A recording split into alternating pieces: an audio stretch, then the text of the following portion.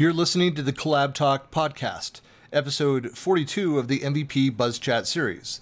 In this episode, I'm talking with Office Apps and Services MVP, Heather Severino.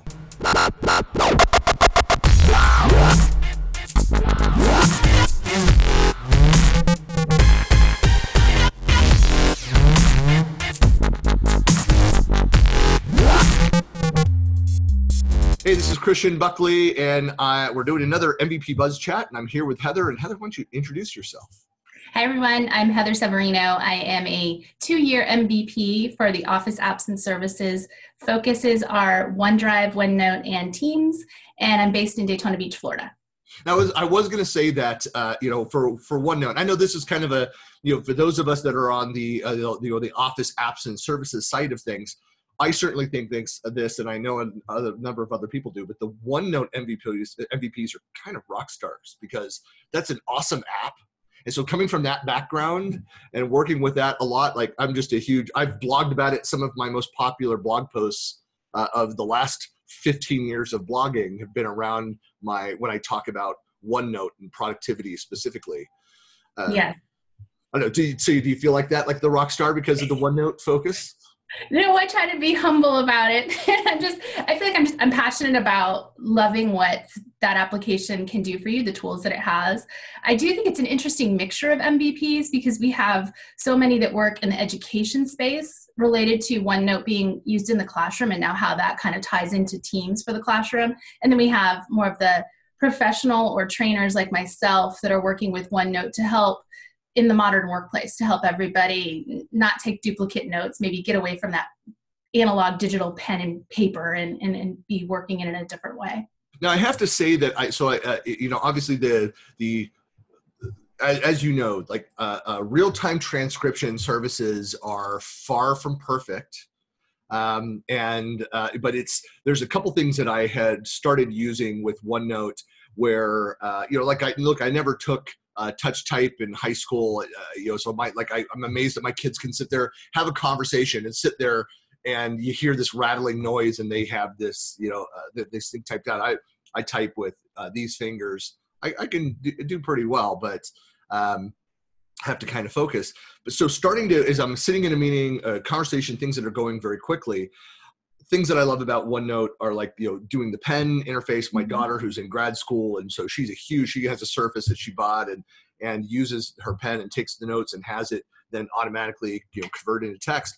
But I then started to capture audio conversations, try to do the transcription, and I find that I spend about as much time going back and correcting the interesting transcription from that. And it's probably partially just because of the speed at which I talk and my Bay Area, as I was told in college, my Bay Area accent, where it's like Bay Area people don't have an accent. Like, of course we do.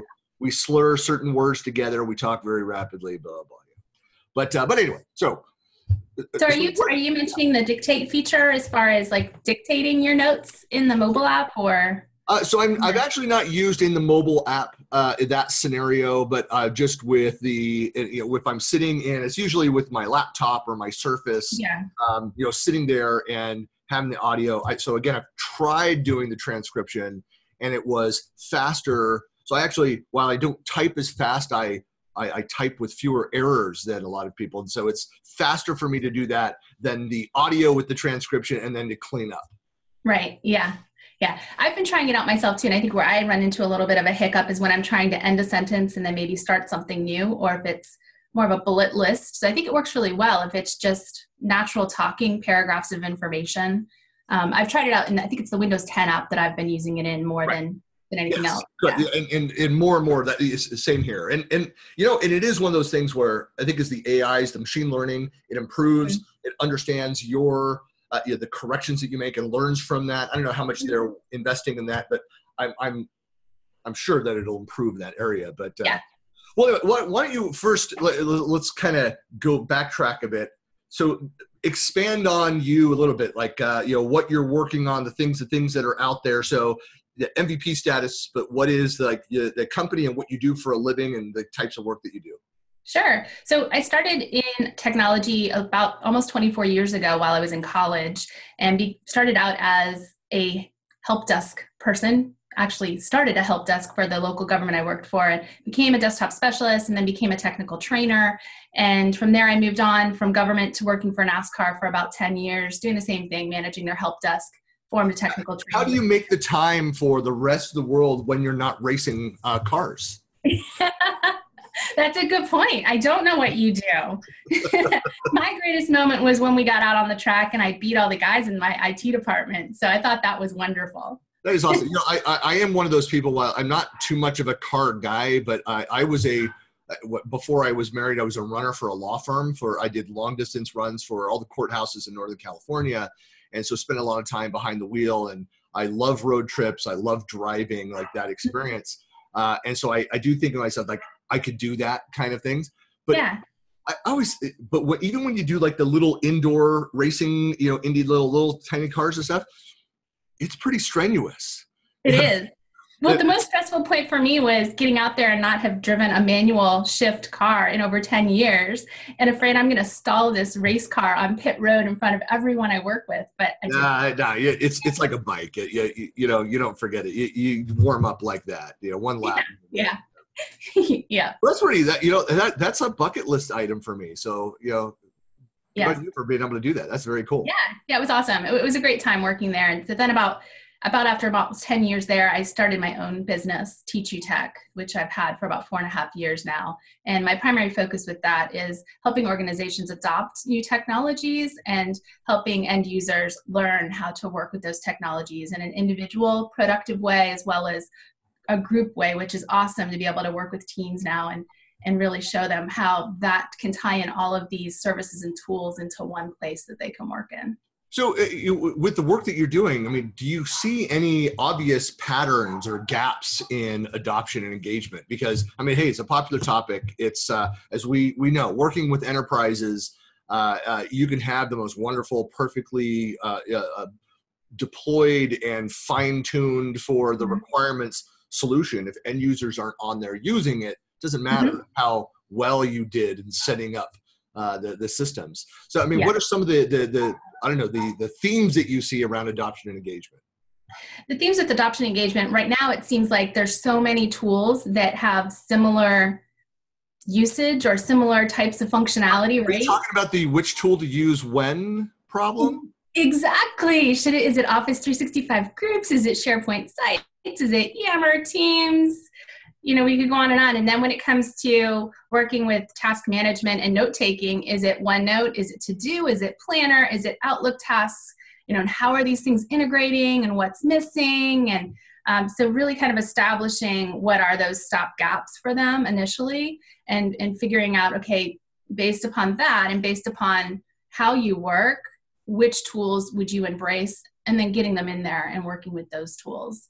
The other big part, I think, is if they're not in those tools, like let's say Teams, for example, if they don't have that logged in, having the notifications set up appropriately so that they still are alerted if there's something that's directed to them or something that's important to them, right? So I think those are the two big things, is which tool to use when and knowing how to configure the settings, the notifications, so that if they're not in there all the time, they can still be kept up to speed.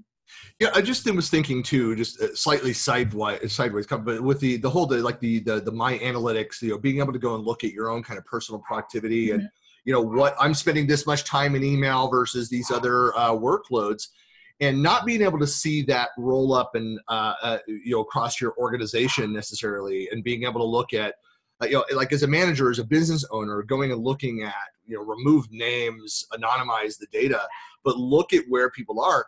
That's actually really important to have that kind of insight as far as like adoption and productivity, to know, right.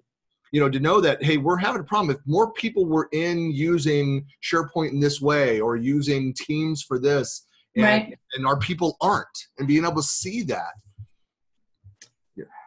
I don't know. It's just an idea of like more data is good. I think it's a great idea. And we do have that capability already in some of the applications. If you take, for example, Teams in the admin center, you can see which teams are being used more frequently, right? And another thing that I like in Power BI, the Power BI Online, the reports for that, you can pull a usage report and see which reports are they using? Where are they coming at this from? Is it the mobile view or is it the web view? And I think those analytics do help you kind of decide where you should spend more of your time focusing on. Right. But I guess my point there is that you have to aggregate that, go pull it from the various, admin experiences and together. I mean, do you see in your work with organizations in adoption that they're going to those lengths, or are they using what's out of the box and then never really kind of looking across those workloads at that information? I am seeing that they're just going with the out of the box for now. When I do help end users understand my analytics and how they can set that up, and we take a look at that in the classroom environment, some of them don't want to know that information. I think that they'd rather be in denial than know how much time they're spending in meetings. Well, but the other side, but that's, I think, part of the issue is to I think you've got to, I would say, I'm not going to speak for you, but right. To communicate that, like, showing that you're in meetings 50% of the time isn't necessarily bad, because that might be the right volume for the job, the role that you have. And so exactly. you can't compare everything together as being equal. For frontline workers, that might be a really bad thing, where they need to be actually in the applications doing the work rather than sitting in meetings. I think it's a definite culture shift, and getting them to understand, to look at it maybe with a different lens. And I usually have an example that I give. I used to work with a company that had a sister company, and all it felt like we did with projects was sit in meeting after meeting after meeting, and looking at how many hours we're spending in these meetings and how productive are we being on getting the tasks done. You worked for Microsoft as well in the past? Yeah. That's about all I remember from my experience there, was sitting in meetings. But anyway, yeah. Yes. Yeah. So I think if you can get them to relate to that and understand, looking at those hours, it's a good thing. If you can set a goal to reduce the number of hours you're in meetings and spend that on something that's going to be, give you more revenue, why not? Why wouldn't you? Something that I said, I don't know what set it off, but I have to whisper her name, but Cortana just instructed me something to do on my advice over there based on me talking about meetings, was giving me suggestions on productivity. I didn't hear what she said over there, but I want to say that she who must not be named, otherwise she'll talk loudly. Yeah. And there was some suggestions based around. It's funny you say that. I was recording a course a couple weeks ago, late at night, and all of a sudden my Apple Watch, the same thing. Siri started talking to me in the middle of recording a course. I don't know what I said to set her off, but that had to be a retake once that was done. And thankfully that did not trigger my device or anything. So again, the other she who must not be named. Yes, there's three of them in our house, Well, that's cool. So going back to like adoption engagement, I mean, any other themes that you're seeing around that? Because it's an important topic. It is. It's my background, the first third of my career spent in technical project management roles. Started as business analyst, moved into project management. And the last 18 years that I've been in more product management and marketing side of things. It's still been a reality. It's whether deploying technology or building it and marketing it, you do think about why are people not adopting? What can we do to get people so it's the change we're trying to make is sustainable? Yes. So a few come to mind. One is Teams, when it's a developer environment. So if the company has a group of developers, they might already be working in Slack. So getting them to make that switch from Slack to Teams and helping them understand, if you already have Office 365, you can do so much from Teams that you can't currently do in Slack. You can work with your Outlook calendar items. You can get to your personal documents in OneDrive. You can still work together as a group and kind of customize it and work with the chat bots and everything else that maybe you have currently in Slack. So that's one challenge that I've found recently with a few companies. The other one is how many teams, what do we set teams up for?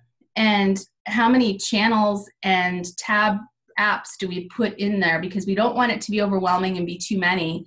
We want it to be easy to navigate. So that's been a common challenge, because one CEO I was talking with, he said, I just had a team for everything, for all the projects we were working on. He's like, and it's too much for me. Or I had a team for each project and it was too much for me. How do I consolidate that down? So that seems to be the other challenge. And the third is how does all of this connect together, helping them understand what's going on in SharePoint? So where are their documents truly hosted, helping them understand how there's that connected integrations with all the service and apps that happen. Final one I would say is related to Microsoft Teams as well. These are the biggest issues that I've been seeing lately.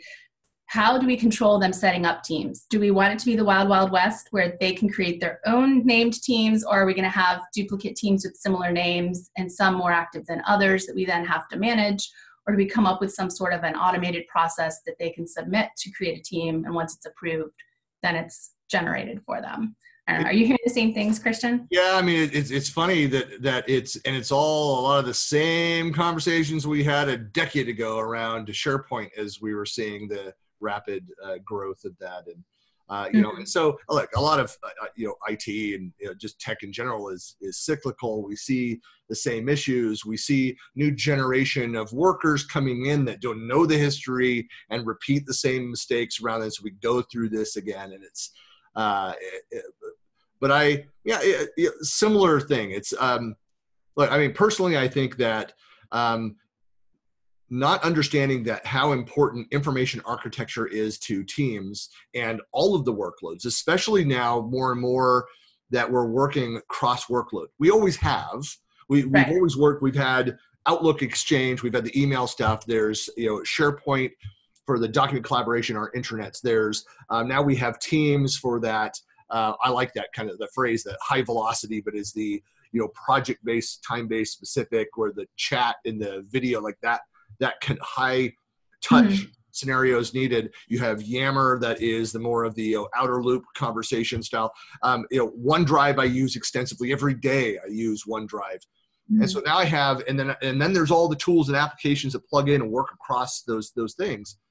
And so not having an understanding, and I think it touches on a lot of what you hit there too, is that the information architecture, to know about the naming conventions and how they apply, that affects, to understand that, well, you've just now recreated by creating the teams here, and it created groups that sit between, here's what's plugged in, here's what's not, you're moving across, and you're striping your data all over the place, which is, it confounds search, it confounds the discoverability of content. It impacts who has visibility because they might be have access to it in some places, but not others. I mean, all of those kinds of issues. And I think organizations, it does come down to what you said. It's almost like you recommending, and you hate to say this, but lockdown provisioning, be thoughtful about the process of creating that. But it's almost like be slow on that process, thoughtful about it. Then once those in place, like go at it, people. Like in that, it's established, the structure is correct, so all the data is in the right places, but then go to it and we'll get out of your way. Yeah, I think that's what's needed. Yeah, I agree with you. I think that if you can kind of at least have a naming convention and hold the permission there of setting that up for them, but let them go set their channels up any way they want. Let them set up the tabs, the apps within the channels any way that they want. Keep it more of an agile Kanban kind of a way that if that's how they need to work, that they can do that.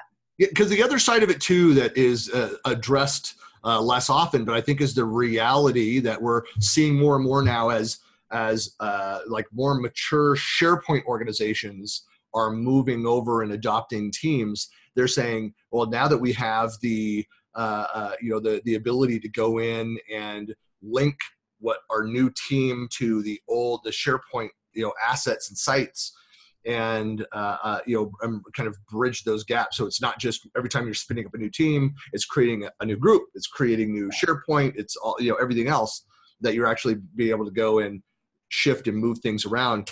I think that is also forcing organizations to be more thoughtful about that process.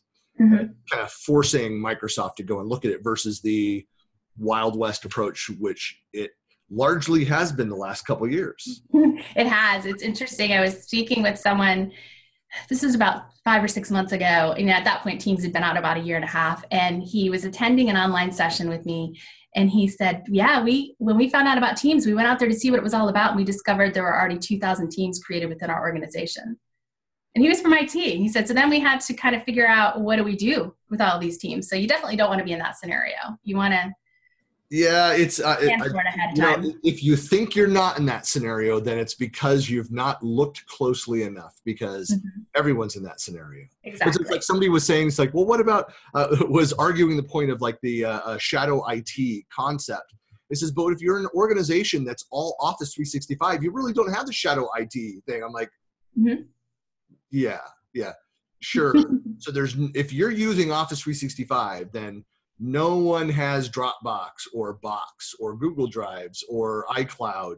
Nobody has apps that aren't authorized loaded on their phones or their systems that could have an impact on your system. Like I don't know what the color of the clouds are in that person's world that thinks that, but it sounds like a happy place. So. It does. Well, Heather, so I mean, anything else that you have going on now? Anything that do you have, like your content out there, videos?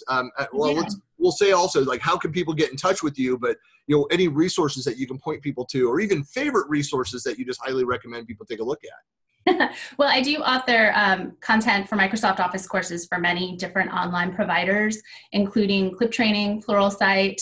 You'll also find a lot of courses on lynda.com and LinkedIn Learning. I have one that just released a couple days ago, which is OneNote for Windows 10. So if you need to learn how to work with that, I highly recommend that Essentials course. But several topics, including OneDrive, SharePoint, OneNote, PowerPoint. Some new courses will be coming out in the next few months on Dynamics 365, Planner, and Power BI online. So look for those. You can find me usually at a lot of conferences. Some of the conferences I know, Christian, you and I have attended the SharePoint North America conference and Microsoft Ignite. So I usually try to be there to speak, help out in the various booths. You can look for me online on Twitter. You can find me at Heather Severino. You can also find me on LinkedIn as well. Excellent. And Heather, I know that there's a lot. I was actually, I think there's a whole other conversation we could have about the differences between the two OneNote versions. I'll just say that if you don't know what we're talking about, the Windows 10 version of that, it's the one that has the richer purple than the other application.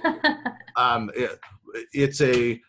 think it's, we maybe need to go and get a couple folks together just to sit and talk about OneNote, because I think there's a lot. We should. I think there's a lot we could talk about, and as far as all the other apps now too, they're kind of connecting into that have to do with task management and note taking within Office 365 and Windows 10. There's a lot you can do with that now. Yeah, it's rough if you're those Microsoft, the product team that has to work on such an awesome product that has such great, huge fanboys out there and stuff. Anyway, it's a part of my daily life. So is use OneNote. So I'm definitely a huge fan. So me too.